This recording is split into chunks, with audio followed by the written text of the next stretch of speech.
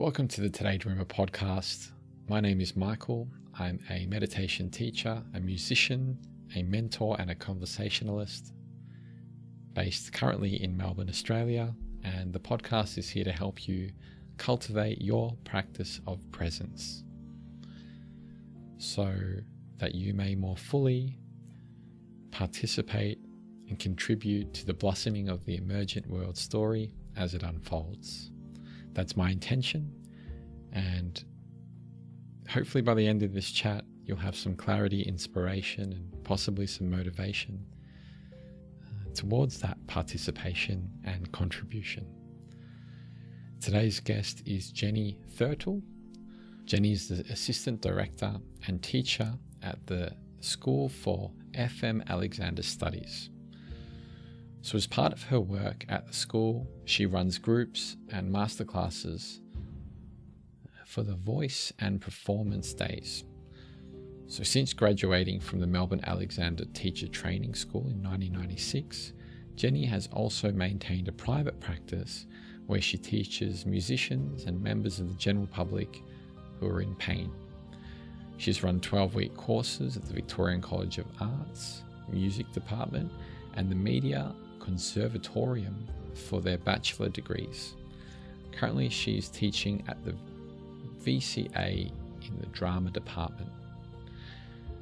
So prior to her Alexander training, Jenny studied and performed as an opera singer. She began her music training in 1979 in Wellington, and she played in many groups and orchestras, including the Youth Orchestra of New Zealand. Whilst in the UK, Jenny has studied singing, languages, and all things relating to performance. So, I came across the Alexander technique fairly recently through a beautiful friend of mine, Joanna, and she introduced me to Jenny. And this opened up a beautiful world of exploration, which I'm so excited, and I feel blessed to be able to share this with you today. Because the Alexander technique, as you'll soon find out, is just a wonderful space of exploration and has a lot of beautiful parallels that can help us connect more deeply to our body and to the practice of presence. So, before we do get into things with Jenny, I'd like to invite you to take a breath in with all of us here listening, beyond time and space, and come into our own state of presence so that we may possibly more fully absorb these beautiful sharings that Jenny has to offer. So I'd like to gently invite you to close your eyes wherever you are, and no matter what's been happening in your day or your week, see if we can come into a space of connection, of deep connection with our breath in this moment. Feel free to gently take an in-breath in through your nostrils. See if you can take it in really slowly.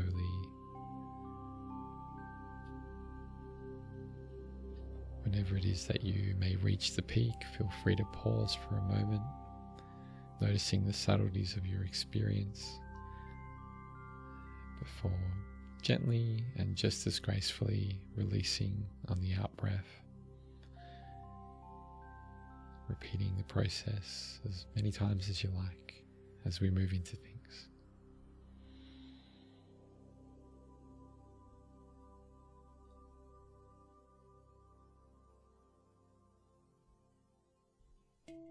So, with Alexander technique, we're looking at those really deeply ingrained patterns. We're looking at it from the perspective of a whole organism, let's say, so the whole of the human being. So the thinking and physicality, there is no separation. So patterns that we have that are that seem to be physical also have habitual mental processes that go with them. And so how those things come about really are determined by our experiences in our life, our physicality, what we're sort of born with, our hereditary, if you like, and the experiences that we have. And a lot of those things that start to arise may well have served us very well at some point or another. We don't really do things in a way that's to harm ourselves, not usually, but the patterns that we build, we don't realize are sitting there, and they become fairly ingrained. And then they no longer serve us. So with Alexander Technique, we're really looking at how are those patterns informing our everyday life. And so we teach people how to start to look at them and to change them, really. That sounds quite powerful. And I kind of wanted to know a little bit more about the technique itself, because it seems like this is only how it seems. So I could be wrong, but you know, let me know, kind of help me out with this. But it seems as though it's something that I haven't really heard much of, and it doesn't seem like a lot of people know about the technique. So I was wondering, you know, maybe it would be good to kind of share a little bit about what goes on and how that process comes to be, before going a bit deeper in the direction that we were heading. Okay, so maybe if I tell you what Alexander's story was, it might help to kind of give us a framework of how this came about. So he was an actor and orator in the days when people used to read to an audience. And he found that he kept losing his voice. And in those days, he would go off to a doctor or a physician, and they would give him remedies and sprays and prescribe rest. And then he'd get back on stage and he would keep losing his voice. And it culminated in a very important performance that he had, where he said to his doctor, what am I going to do? You know, and the doctor said, right, rest the X number of weeks, don't do any vocalizing, and then you'll be right. So that's what he did. His speaking voice was fine, but as soon as he got back on stage and was in performance mode, he, halfway through the performance, completely lost his voice. So then he decided it must be something that he was doing to himself. And that was where he started. He thought, right, mirrors. He set up a lot of mirrors around himself, and he started investigating what was he doing that was different when he was speaking normally and when he was performing. And he made the discovery of certain physical things that he was doing to interfere with his whole self. It took him another 15 years of experiments and investigations to really find out all these little things that were arising. So he was finding that it wasn't just a physicality. It was something to do with the way he conceptualized the act of speaking in public. And so he had to really start to look at how did that thinking impact his physicality. And he realized that we were looking at a psychophysical coordination of a whole system. So he came up with some physical things that were interesting, in that the relationship of his head to his spine, to the rest of his body, was impacting what happened. But in order to change that, he had to see what he was doing with his mind, his thinking, and start to investigate, well, when I go to do that particular activity, I tighten and disorganize my head and neck in this particular way. How can I now change that? And so he came up with his two favorite words, really, is inhibition and direction. And so he had to observe what he was doing. He then had to say, I don't want to do that, I'd like to energize myself to do this new thing. So it was a huge discovery, really. And in the relationship of the head to the whole of the body, but also then the way that we think when we do this. Yeah. So there's this kind of aspect of developing a sense of awareness or a presence in the body. And I think if looking deeply into a lot of spiritual traditions, you see this as well. So there's an interesting kind of link I can see forming already there. And I think there's a sense also of, deepening that presence in the body brings you deeper into the present moment, because you're right here. You're not off somewhere else, because you are kind of in tune. And I guess the question comes up for me is developing that communication, or even being able to kind of witness that gaps to be able to make a difference or to be able to change direction. I mean, it sounds like he has spent a lot of effort and a lot of diligence kind of working and experimenting and finding a way through. Is there anything in that area that comes up for you that you may like to share about the specifics of what that process may look like with this specific technique?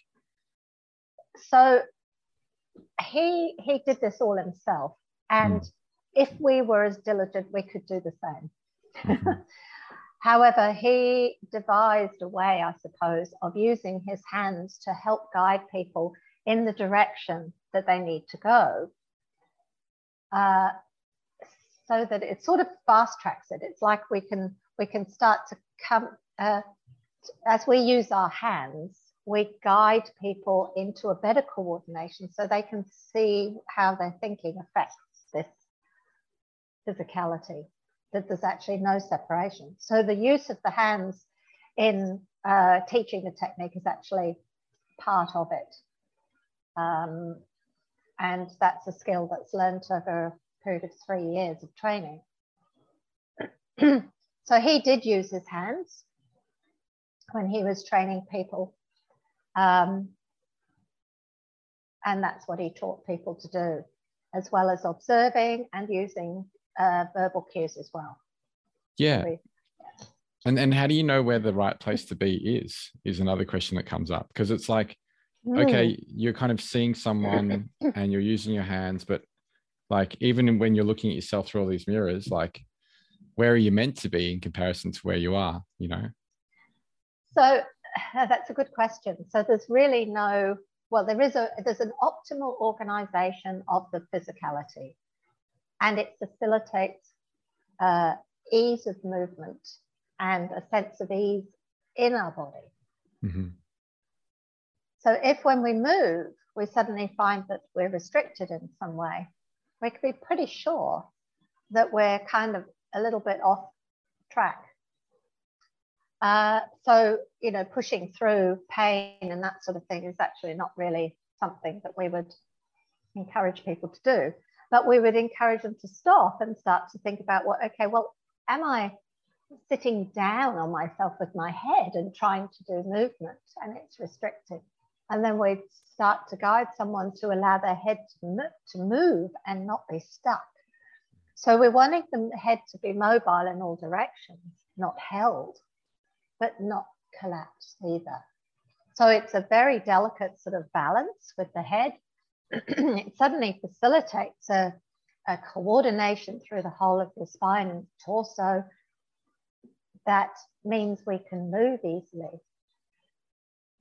It also means we can start to see when we are going ahead to do something, and that thing, we have a reaction that's squashing or collapsing in response to the action.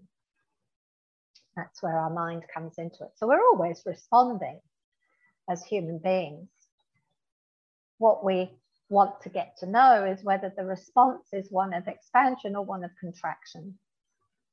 And we all know the one of contraction really easily, which is, we get a fright and that's immediately what we do. And this is a life-saving mechanism, but we don't want to be there all the time. So You could take something as simple as a task. Say, for instance, if I asked someone to sit down, they could just give themselves a moment to think, well, okay, well, do I just do it reactively, or can I take some agency over this and have a sense of length and clearness of my mind? I decide when I sit down and then at what speed.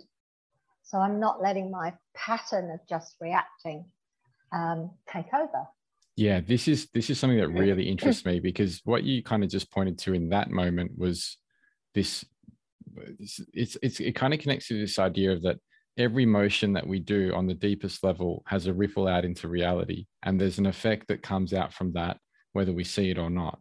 So if we're able to realize, and this is almost like a physically embodied version of that, or a space to begin or something.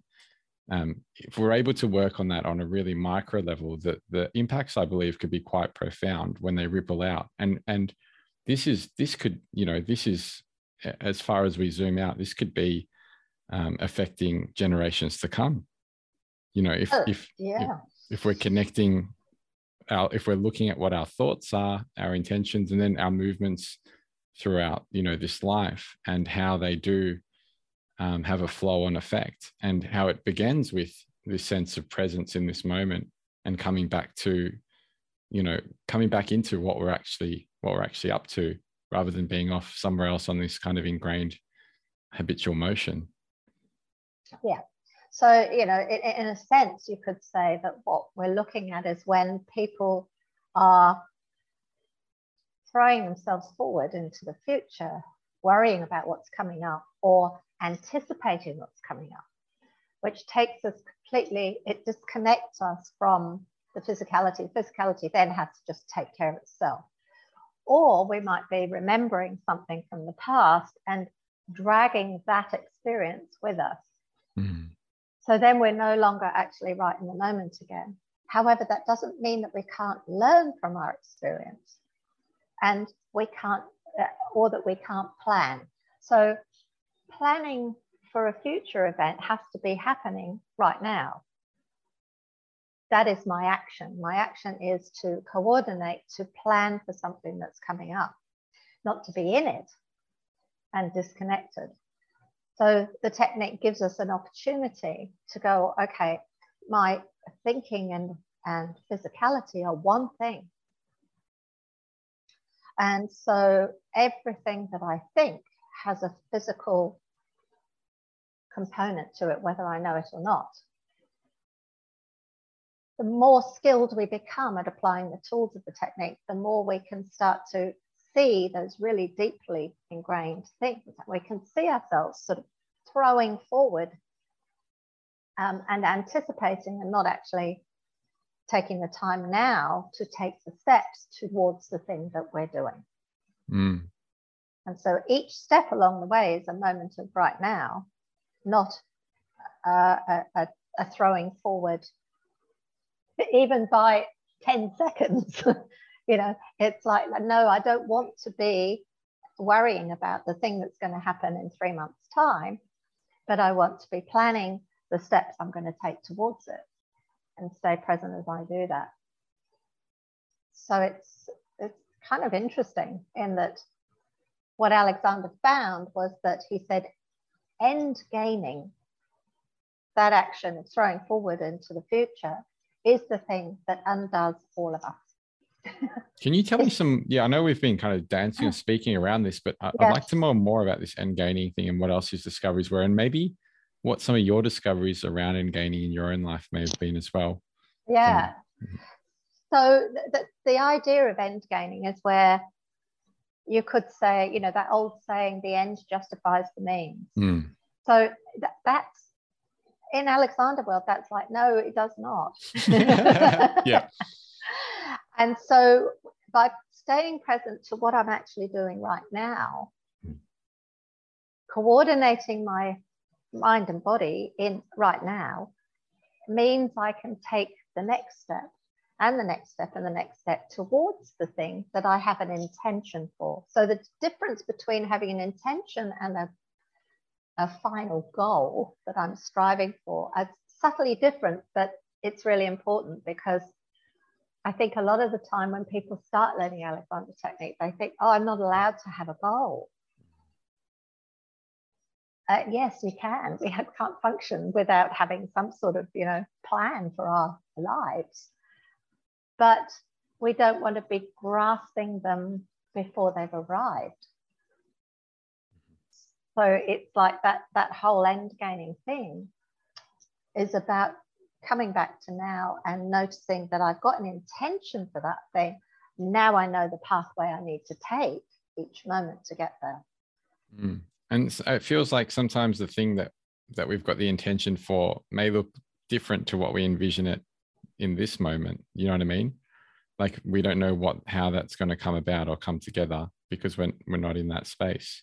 That's right. And so if you have, say, for instance, if you look at a performer, somebody who's, so my world was the classical singing world. So if I were planning to, there's a performance in 6 weeks, if I was focused on that end, then I'd just get completely sort of discoordinated, because my body would be here today and my mind is worrying about what's happening in 6 weeks.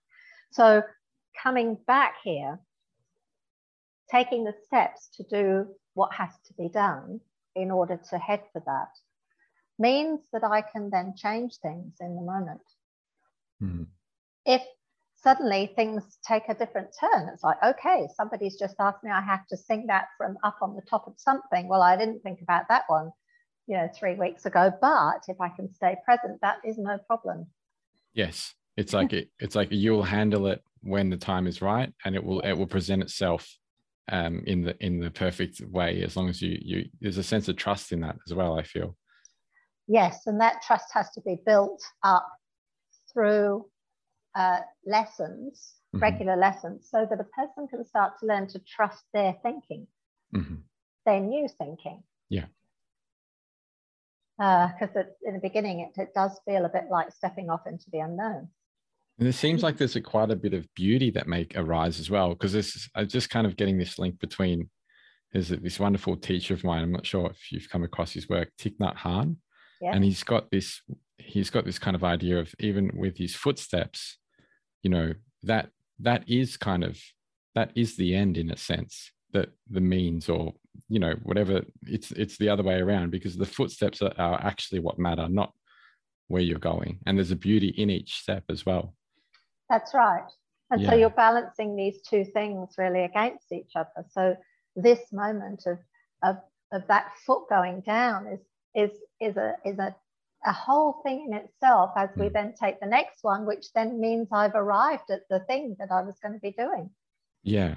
The final intention, performance, or whatever it happens to be. Yeah. This is like, it's wonderful to hear about this technique and to learn more about this, and how, just the beautiful kind of links between it and life, and how kind of, how alive that is for me in my exploration at the moment. So I appreciate you sharing this. This is like, this is quite exciting. And this idea of kind of everything being interconnected, and how different parts of our being, whether it's our, within our psyche or within the physical body, how they kind of compensate for areas of tension, or kind of, and then, maybe you've got a pain up here, but it's really, something down here, and the link between tension and emotions is coming up as well. So it's quite a lot. You're talking about also posture and endurance and coordination and all these like kind of aspects. You throw in emotions in the mix, it seems quite overwhelming. Yeah. And so we start very gently with people. We start, if you like, on the outside. So a person may come because they've got some pain. So we're looking very much at the physicality in that moment to find out what they're doing in that moment that is probably causing that pain. Now, we're talking about pain that's a bit like non-specific. There's a lot of non-specific back pain. People don't have ruptured discs or anything like that. They've just got pain. And usually that's because they're what we say is misusing themselves. Now, when I talk about yourself or oneself, we're talking about my thinking, my history, my physicality, my emotions, my spiritual life. All of it is myself. None of it can be left out because it's all influencing everything. Mm-hmm. So we take a step back from that because that's overwhelming, as you said. We go, okay, so if this person has got a pain in their back, in their lumbar, what are they doing on the surface that I can see to create that pain? And usually people are pulling their head back. And so as soon as the head goes back, the lumbar spine, you could try it, just collapse your head back a bit and you'll find that something moves in your lumbar. Mm. And then when we think about the head just balancing a little bit forward, up, the spine can elongate. The head goes back and we've either got to fight it and tighten or we collapse. And so just something like that, as simple as that, we put our hands on, move a person's head and move them into the chair, in and out of a chair, to practice getting the head releasing for their back to lengthen so they're not compressing themselves. That's the start. Then what happens is that we say, well, okay, I'm going to ask you to go and sit in the chair. And as soon as you ask somebody to sit down, then all their baggage, if you like, that's attached to that activity starts to fire up again. They pull their head back, they compress their back. So what is that? That's their reaction, their inbuilt pattern to the task of sitting down that they didn't know they were doing. So we say, well, okay, let's see if you can just hear me ask you to sit down without reacting in that way. Can you instead ask your head to continue to release away for your back to lengthen? And don't actually sit down yet. Don't do the task, but notice the reaction in your mind and all the activation that starts to bubble up before you've even got to sit down. This is how we then start to intercept how our thinking affects the way we move. So posture, in a sense, is not a thing. It's actually an expression of how we're organizing ourselves. So as Alexander teaches, we're not really overly concerned with posture. The posture will improve as a result of an improved organization of thinking. Interesting when we think about the idea of posture, like the posture of our lives, maybe. Yeah, it's a posture of mind as well, isn't it? I mean, that used to be an old saying, you know, if somebody was doing something, say, well, they're posturing. They're sort of doing something in their mind as well. Yeah. And it's really so connected in that way. So what kind of got you onto the Alexander technique? What got you interested in? What was your kind of first glimpse into this? And maybe where was this excitement? It seems that you have. Where was that born? So I was an opera singer many years ago, a young opera singer. And I was very fortunate. I had an opportunity to work in a repertory theatre and doing singing as well. And a director there had just come, I was living in New Zealand at the time, and he'd just come back from the UK and he said, oh, I found this thing called the Alexander technique. I'll show you. And my antenna went up and I was going, I'm sure you can't show me without having learned how to do it. So I'm not going to have you put your hands on me and sort of pretend. Anyhow, my antenna had gone up and I thought, oh, this thing sounds really fascinating, because actors and musicians, their body is their tool of trade, as is their thinking, their conceptualization for characterization and musicianship and all that. So that started something in my mind. And then finally, when I did go back to the UK to study further, I went and had Alexander lessons. So my singing teacher at the time used to send all his students off to an Alexander teacher. And I just got totally fascinated by it. And to the point where 8 years of lessons, I went, I think I've got to teach this. So I trained and stopped being a performer, but started teaching Alexander Technique and teaching musicians, because what I found was I had my singing teacher, I had my Alexander teacher, and I couldn't quite work out, how does this work in the same room? It was a bit mysterious to me. So I really decided that I had to kind of find out, how do I teach people who are musicians to put this into practice in order to make their lives easier. They can play more, better, easier, more fluidly, more creatively. It seems like it would fit in so well for so many people's lives, not just musicians, like and actors. Like, it just seems like it's real. The deep core of what we're talking about is, quite universal. It is, and I think that's it's fantastic. It just is something you apply to everything. And for people who are doing things at a high level, they don't have much leeway for error. Mm-hmm. Most of us, in everyday life, we can sort of pick up something a bit badly and we can get away with it for a while. But a high level musician or sports person, they don't have a lot of leeway. They're really finely tuned, and they just have to deviate slightly in their use, and they can do some harm.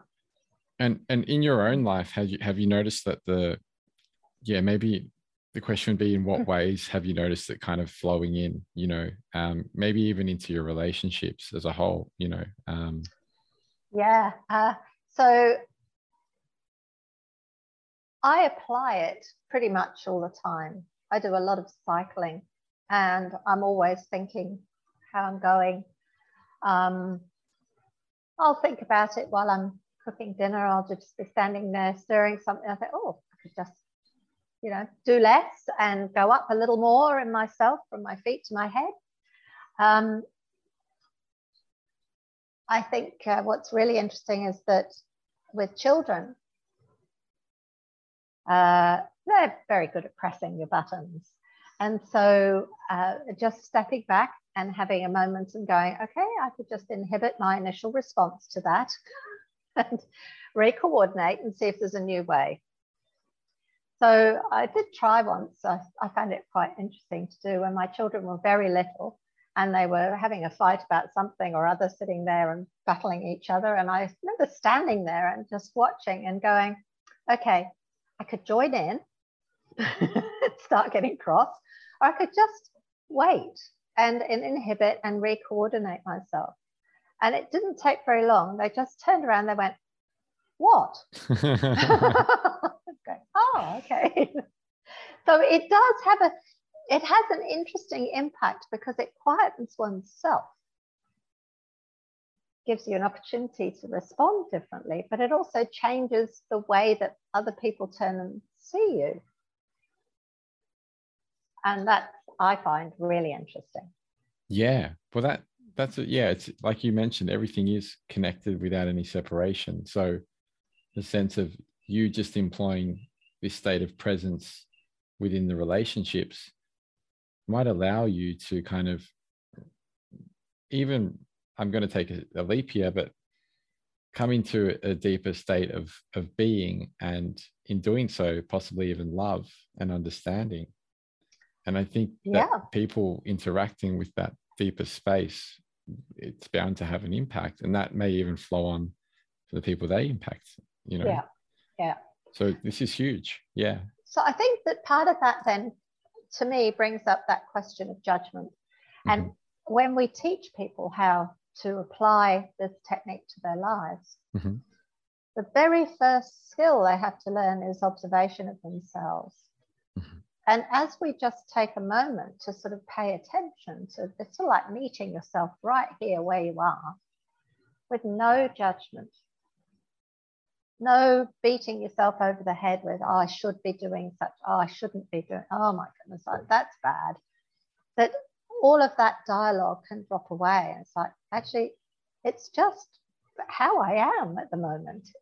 I've just observed some deep running patterns and I can go, yay, okay, I've got an opportunity to change that right in this moment.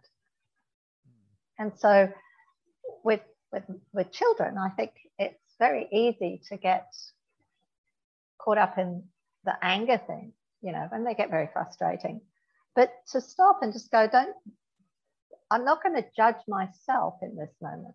I'm equally not going to judge them in this moment. We're going to see what happens if we just go, okay, let's all just be here for a minute.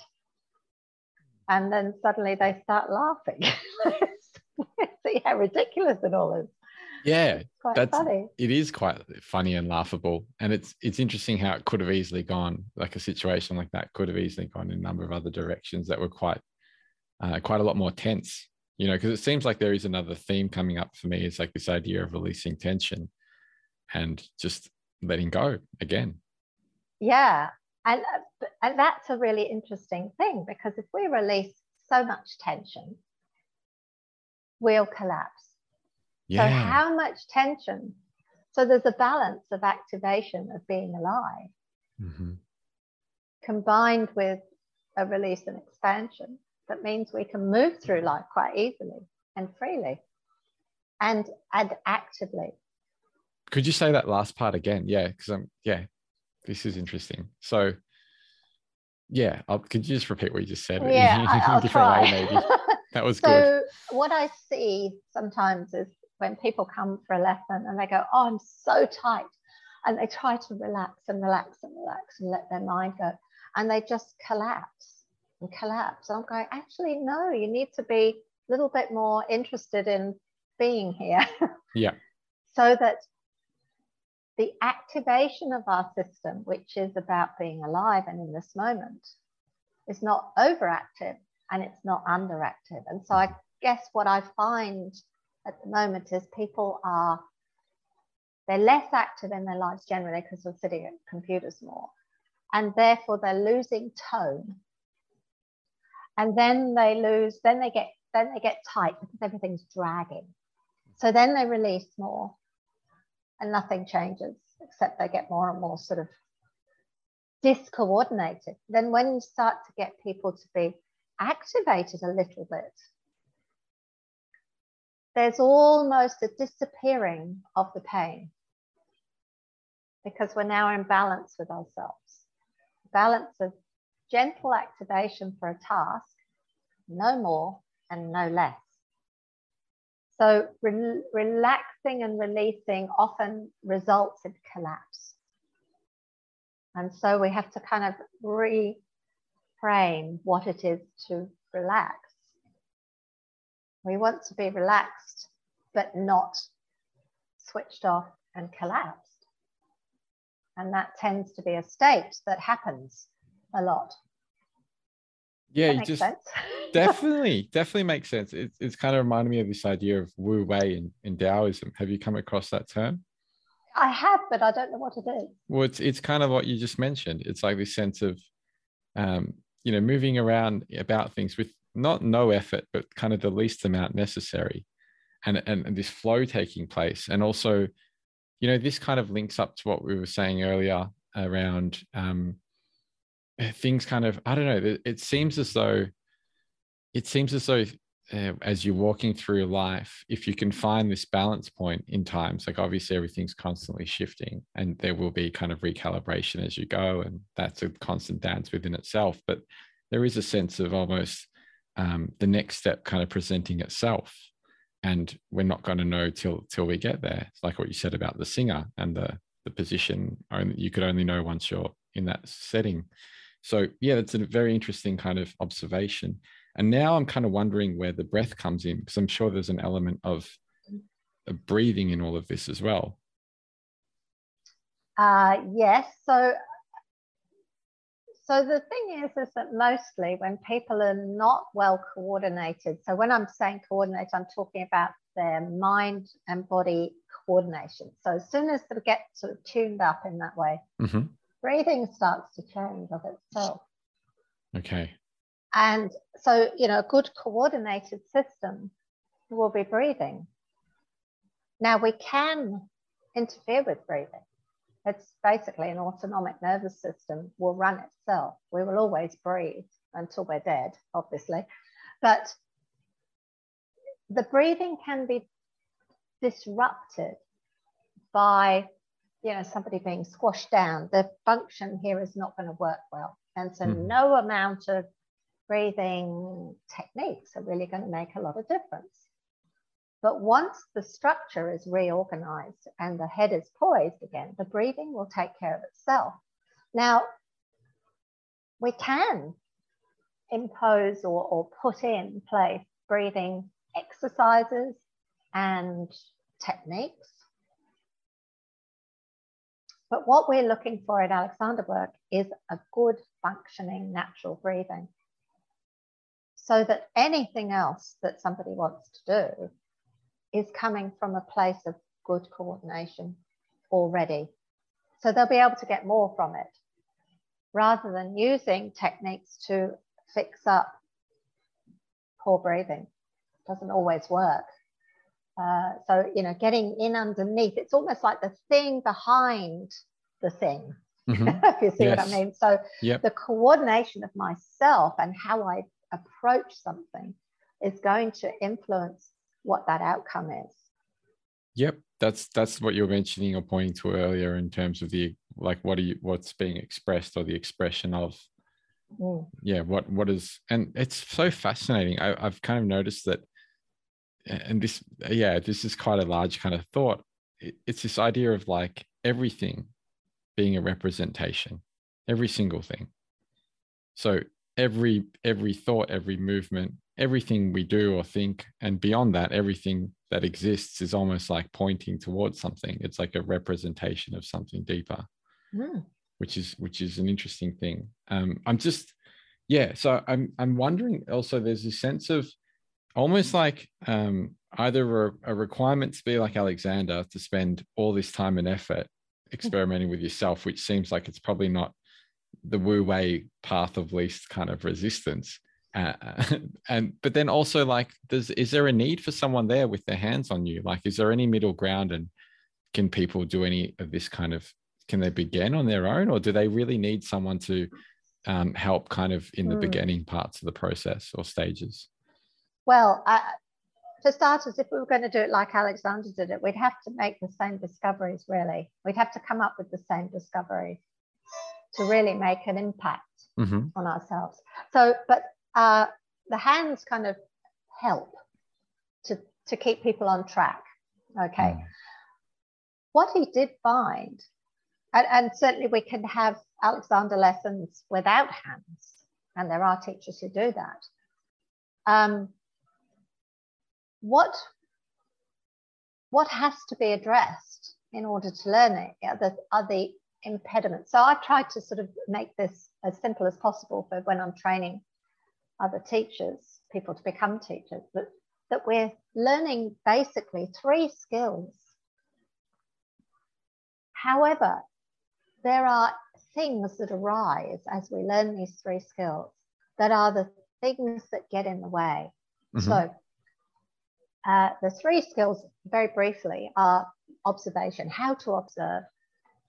The thing that Alexander called inhibition, which is simply to say no to something.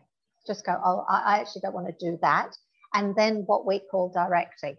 And that's what the energizing of the central organization. So those are the 3 skills. But what arises when we start to learn them is we find ourselves end gaining.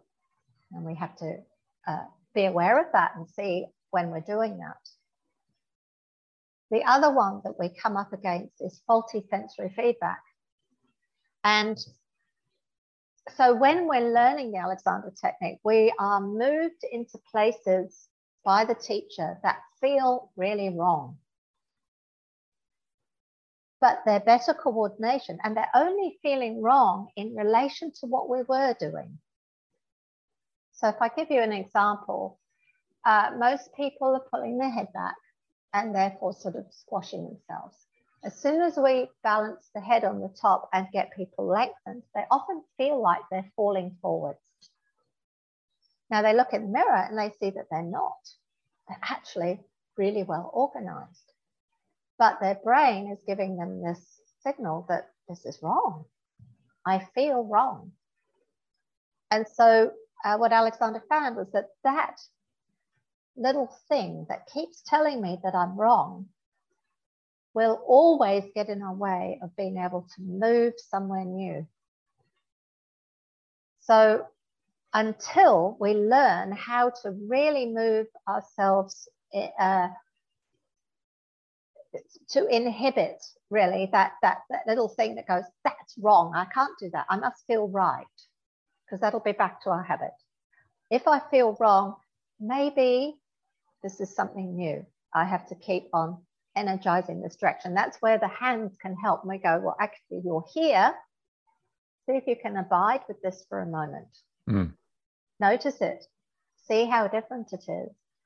As we do it more, it becomes more accurate and our brain no longer sees it as wrong. And one of Alexander's very early students said that the process of learning the Alexander technique is one of reasoning from the known to the unknown. Because if we don't know it's even there, the possibility that I could move in this direction, we will never go and do it ourselves. Now, Alexander must have been quite extraordinary because he did do that. And that's the thing that without hands is very difficult for a student to do themselves.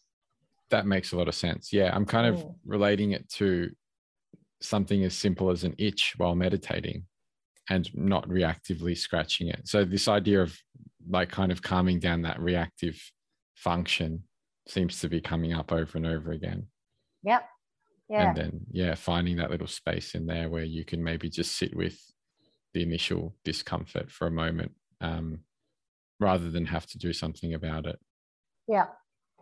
And so what we do then is we say, well, okay, you notice this strange or unfamiliar sensation. That's your proprioceptive center of your brain giving you some interesting feedback. As long as it doesn't include pain, it's okay. And then you start to notice how it's actually not really a physical thing. It's actually my mind that's more agitated about it than my body. My body's actually feeling quite comfortable here, but my brain's going, wrong, wrong, wrong, move yourself. So it becomes a change of thinking pattern. Thinking and moving again, it's interrelated. And we start to see our mental patterns as well, our thinking patterns. Yeah, it is fascinating. Yeah, kind of. I was just talking to someone earlier around this idea of not knowing where one might be heading in life and being okay with that sense, like sitting in that seat rather than having to grasp at the idea of knowing or desperately struggle in that space, which then brings along other forms of tension and suffering, and I'm sure even in the physical sense as well, because everything translates. Absolutely. So you must see, sorry. Yeah, go on. I was just thinking that you must see these kind of immense transformations with people from these kind of tight, kind of clasped beings into these kind of, butterflies spreading their wings eventually. Like I'm sure you've seen many of this kind of thing. Yes, it's amazing what it can do for people. And I look back for myself and I go, wow, I'm not that same person. I don't seem to be that same person. Yeah. And certainly people really do transform. Yeah. Be interesting looking back at your own life before and after. And I mean, it's an interesting thing to do anyways, to look at all the lives we've lived within this one and how that's always kind of emerging. I'm curious to know if there's anything at the moment that's quite alive for you in your explorations or in your learnings. Oh, all the time. I mean, I can't really pick one out. I mean, I always, because everybody's so different, a student will come along, a new person will come along for some lessons, and I'll start and see where they're at, have to sort of get the sense of what they're doing. And I'm always amazed at how different everybody is. So then I've got to be really present to what's happening, because I can't have an agenda, because this person's different. How do I know where it's going to? Yeah, absolutely. And that unknown space is an immense space for learning. And it's when we can't abide, and you know, a lot of people can't abide in that space because it's a little bit scary. And they'll bring their paradigms back in, their belief structures. It has to be like this because, and that prevents a change. And you know, I see that a lot. And my job, I suppose, is to gently coax people to see that it's okay to go into that little room of not knowing. We just put a toe in there every now and then. They may not know really that that's what I'm doing, but they go there. They go there and they change something. They go home and they play around with that change. And then they come back and we go a little bit more, you know, to change. Joanna was describing an experience she had with me, and I've been it's been kind of fascinating, kind of learning about this journey with her. And you know, this is where my kind of curiosity kind of grew, and it's become more and more alive around the technique. But she was saying that when there's like kind of a physical touch happening, it's almost like there's a merging of nervous systems in a sense, and this beautiful kind of thing happens where you're moving as one or something. Would you be able to talk to that? Because that sounds fascinating. Yeah. So, you know, touch is immensely valuable.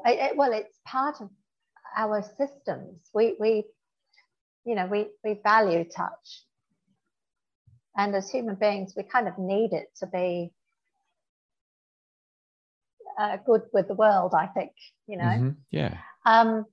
So what we do with Alexander is that we learn how to quieten our own nervous system, but then to direct our intention. I mean, you could call this chi. It's probably an easier way to describe it, but it's the innate, the energetic life force of upness against gravity, that we then start to learn how to actually use our hands and guide people with that nervous system. So I have to be organizing myself well first before I can put my hands on my student. Otherwise, they'll just feel intruded upon, pushed or pulled around. I don't want to do that. I want to get myself going well, that when I put my hands onto somebody's body, likely I can help their nervous system to go in that direction, to expand without pulling and pushing their musculature. So how do you do that for yourself before you begin? Is it like what do you do? Well, I mean, I do it all the time. It's that I'm applying the same tools that I'm teaching. I'm observing what I'm doing. I'm noticing if I've gone down here or I'm squishing, and I go, okay, I don't want to squish. Let me think about allowing myself to expand. And then if I can put my hands onto somebody's head and not get myself here, because this will feel horrible for them. I've got to stay expanded while I move. As we get more skilled at actually directing ourselves or energizing, let's say, it becomes, you can get really, really clear with it. It's like the baggage of the reactiveness drops away, and I could get very clear with my thinking so that I could, you know, sort of help somebody to notice, oh, that's what you're asking. Yes. That's what the words mean. This is the physical experience of the words. So we match up. It's like learning a new language, really. So that's where the mind and the body is really important there, because those words that I'm going to say to myself have to mean this physical experience. It's interesting that you've mentioned the idea of words saying to yourself. I had a podcast a little while ago around the idea of the words that we say, whether to ourselves or when we vocalize them, as being spells. and even as we sing, we can amplify those spells if we're singing from this place of chi that you mentioned. So it's like, where are we actually singing from? And it sounds like you're speaking about the same thing, because I mean, if we look at that as being some sense of energy, and that vibration being kind of going out there and then harmonizing with another being, and that kind of, that vocalization being a representation of that. And I think, again, internally, the vocalization or the internal chatter is a representation of that kind of core energy that, you know, if we're not coming into a state of balance with or presence with before we begin, we can end up pulling and pushing kind of, you know, our way through life, and people feel the effects of that just as much. Yeah. And we have to be clear about what we're saying, really, but also knowing that however we say it, it's never going to land the same as I understand it, because everybody's different. Everyone's got different language. Yep. And everybody's got different filters and experiences and all that sort of thing. So if I say something to a student, I'm listening with my hands to see how that lands in their physicality, because I might need to change my language. I might need to get creative about what I'm asking them to do.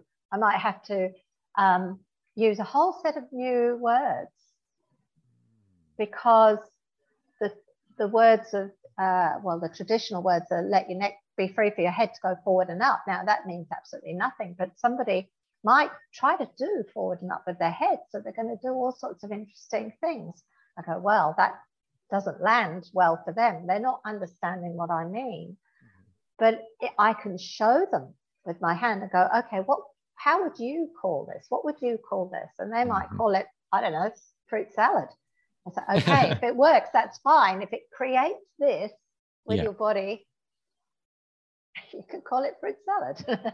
Yeah. It's interesting because we're talking about something that's quite hard to put words around, and words themselves are quite slippery things when we try to put them around anything. Yeah.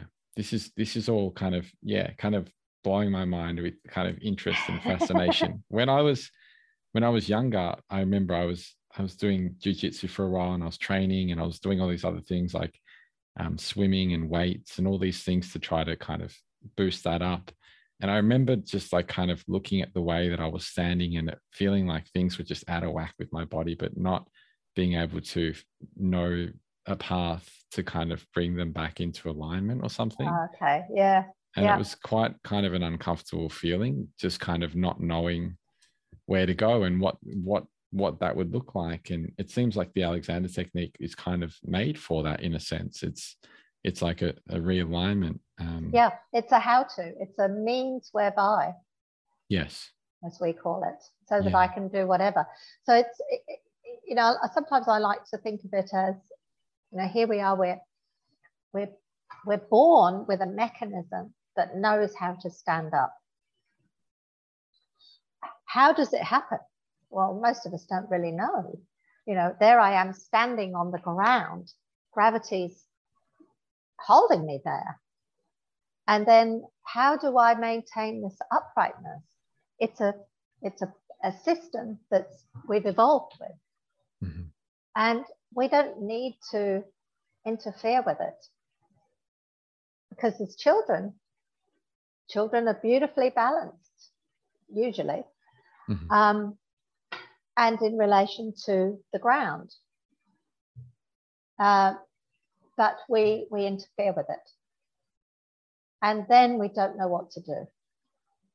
Then we have no way out. And I guess that's what this provides, is a means to get back in contact, if you like, or coordination with that system that's in there. And we don't need to be doing the extra to try and hold ourselves up. So this has got so many parallels to other things that we kind of explore, that I explore as well. And there's a sense of like removing rather like the layers that have been put on top, based back to a purity or something. And also this idea, like we lose so many things that we have when we're children, sense of playfulness and curiosity, and aliveness for a lot of different reasons. Yeah. Is like another one, but you're just talking, it's like you're speaking about a lot of things that I speak about on the podcast, but from this totally different perspective, looking at it from almost like entirely beginning from the body with the realization of interconnectedness. That's fascinating. Yeah. And as you say, it's about sort of stopping stuff. So it's like we load over the top of this beautiful coordination a bunch of stuff for whatever reason. It doesn't matter actually what the reason is. But in the moment of an Alexander technique lesson, we can learn how to undo that stuff. And so it's more about looking at what I am doing that's unnecessary, and can I just stop doing it? Yeah. Yeah. Yeah. And that's confronting for a lot of people. Yeah, it's very confronting because we're in these kind of motions already, and it's like putting a bit of a block in the way. And I guess that's the question of attitude comes up. Like, I'm sure that would be quite an important thing. Like, you already mentioned the attitude of being gentle with oneself through the process. Are there any other attitudes that kind of are important to embody or to keep in mind, at least? Well, you've got to have an open mind, whatever that means. But, you know, people do come with preconceived ideas. Yeah. And they come with, I like to sort of say, well, you know, we all have a kind of a style of the way that our brain operates. You know, some people are predominantly more pessimistic, others are more optimistic. Some people are highly critical, some are very, very analytical. So it's like they've got an underlying activation of their brain. Now, sometimes if people are really, really stuck in those, particularly analytical, very difficult to get them in their bodies. And sometimes can be very, very difficult to teach. Is there a technique that you employ when things are really difficult to just kind of be a catalyst for that kind of new birth to take place? Well, we do table work, which is really nice. You know, we put table work. Yeah, so we just lie people on the table. It's called semi-supine.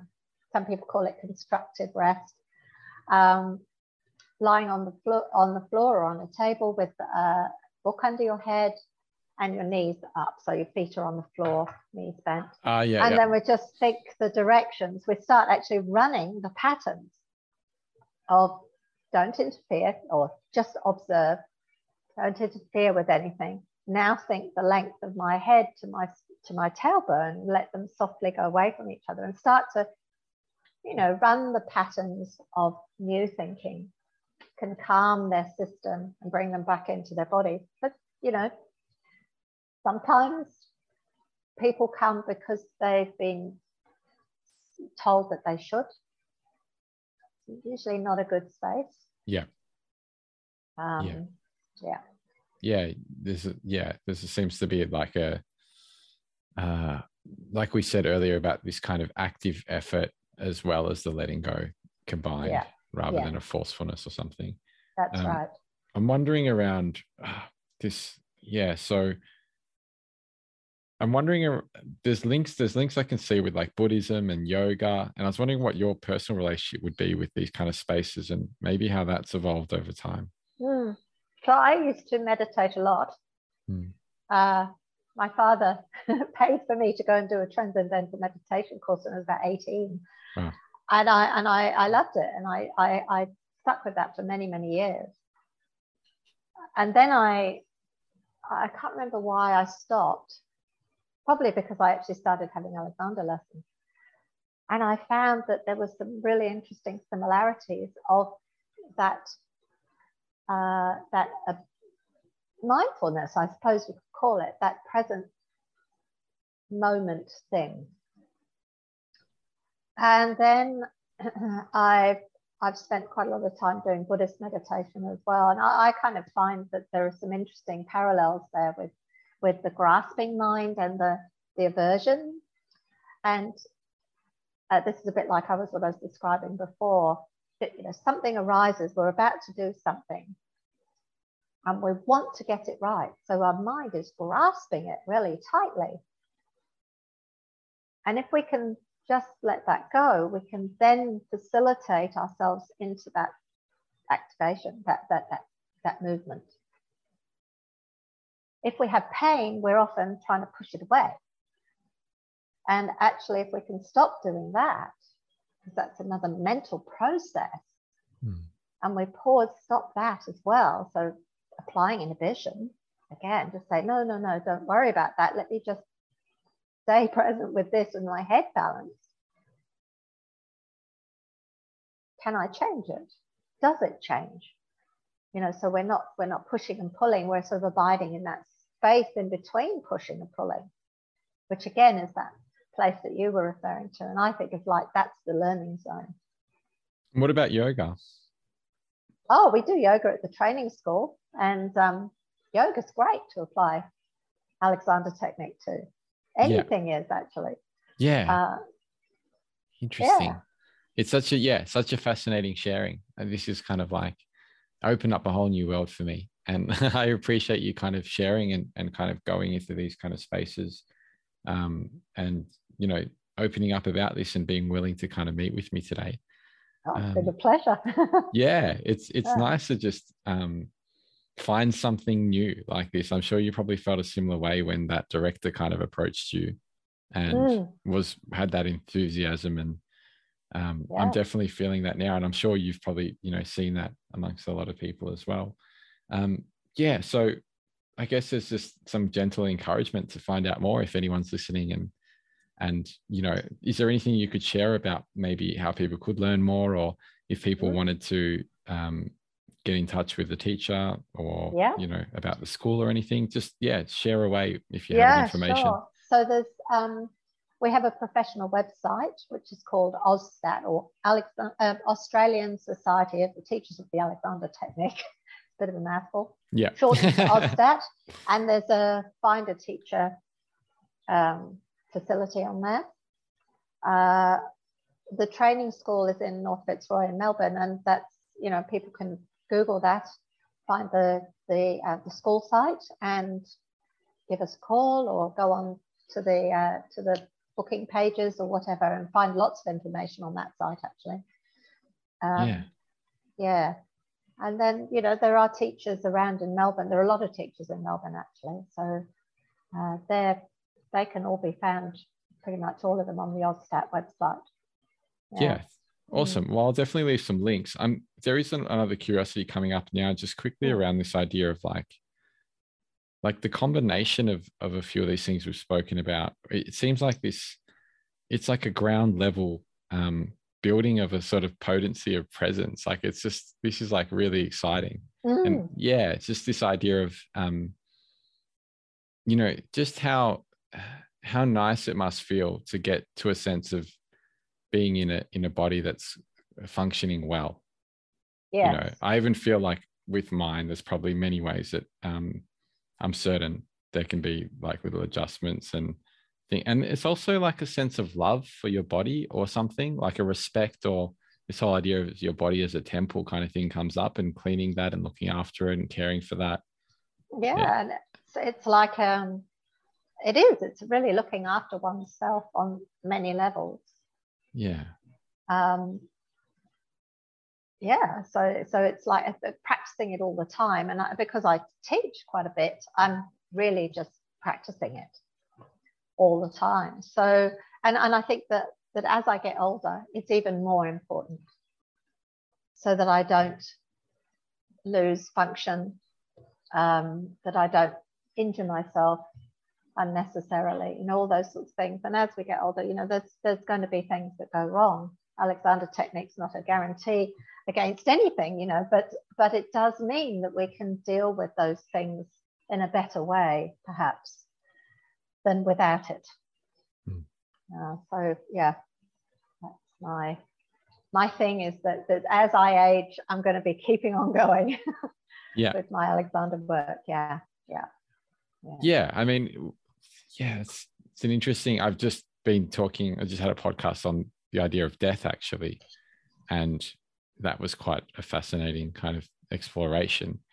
But there's this idea of, I guess, there's a sense of this kind of way of thinking of kind of wanting to live forever or not wanting to age. But then there is also this kind of idea that comes up around living well and even dying well, you know, and For sure. while we're here to, you know, if we can have, just, I'm just picturing someone like withering away watching TV or something, you know, and the sadness of that thought in comparison to like someone that's, you know, quite alive even while they're dying.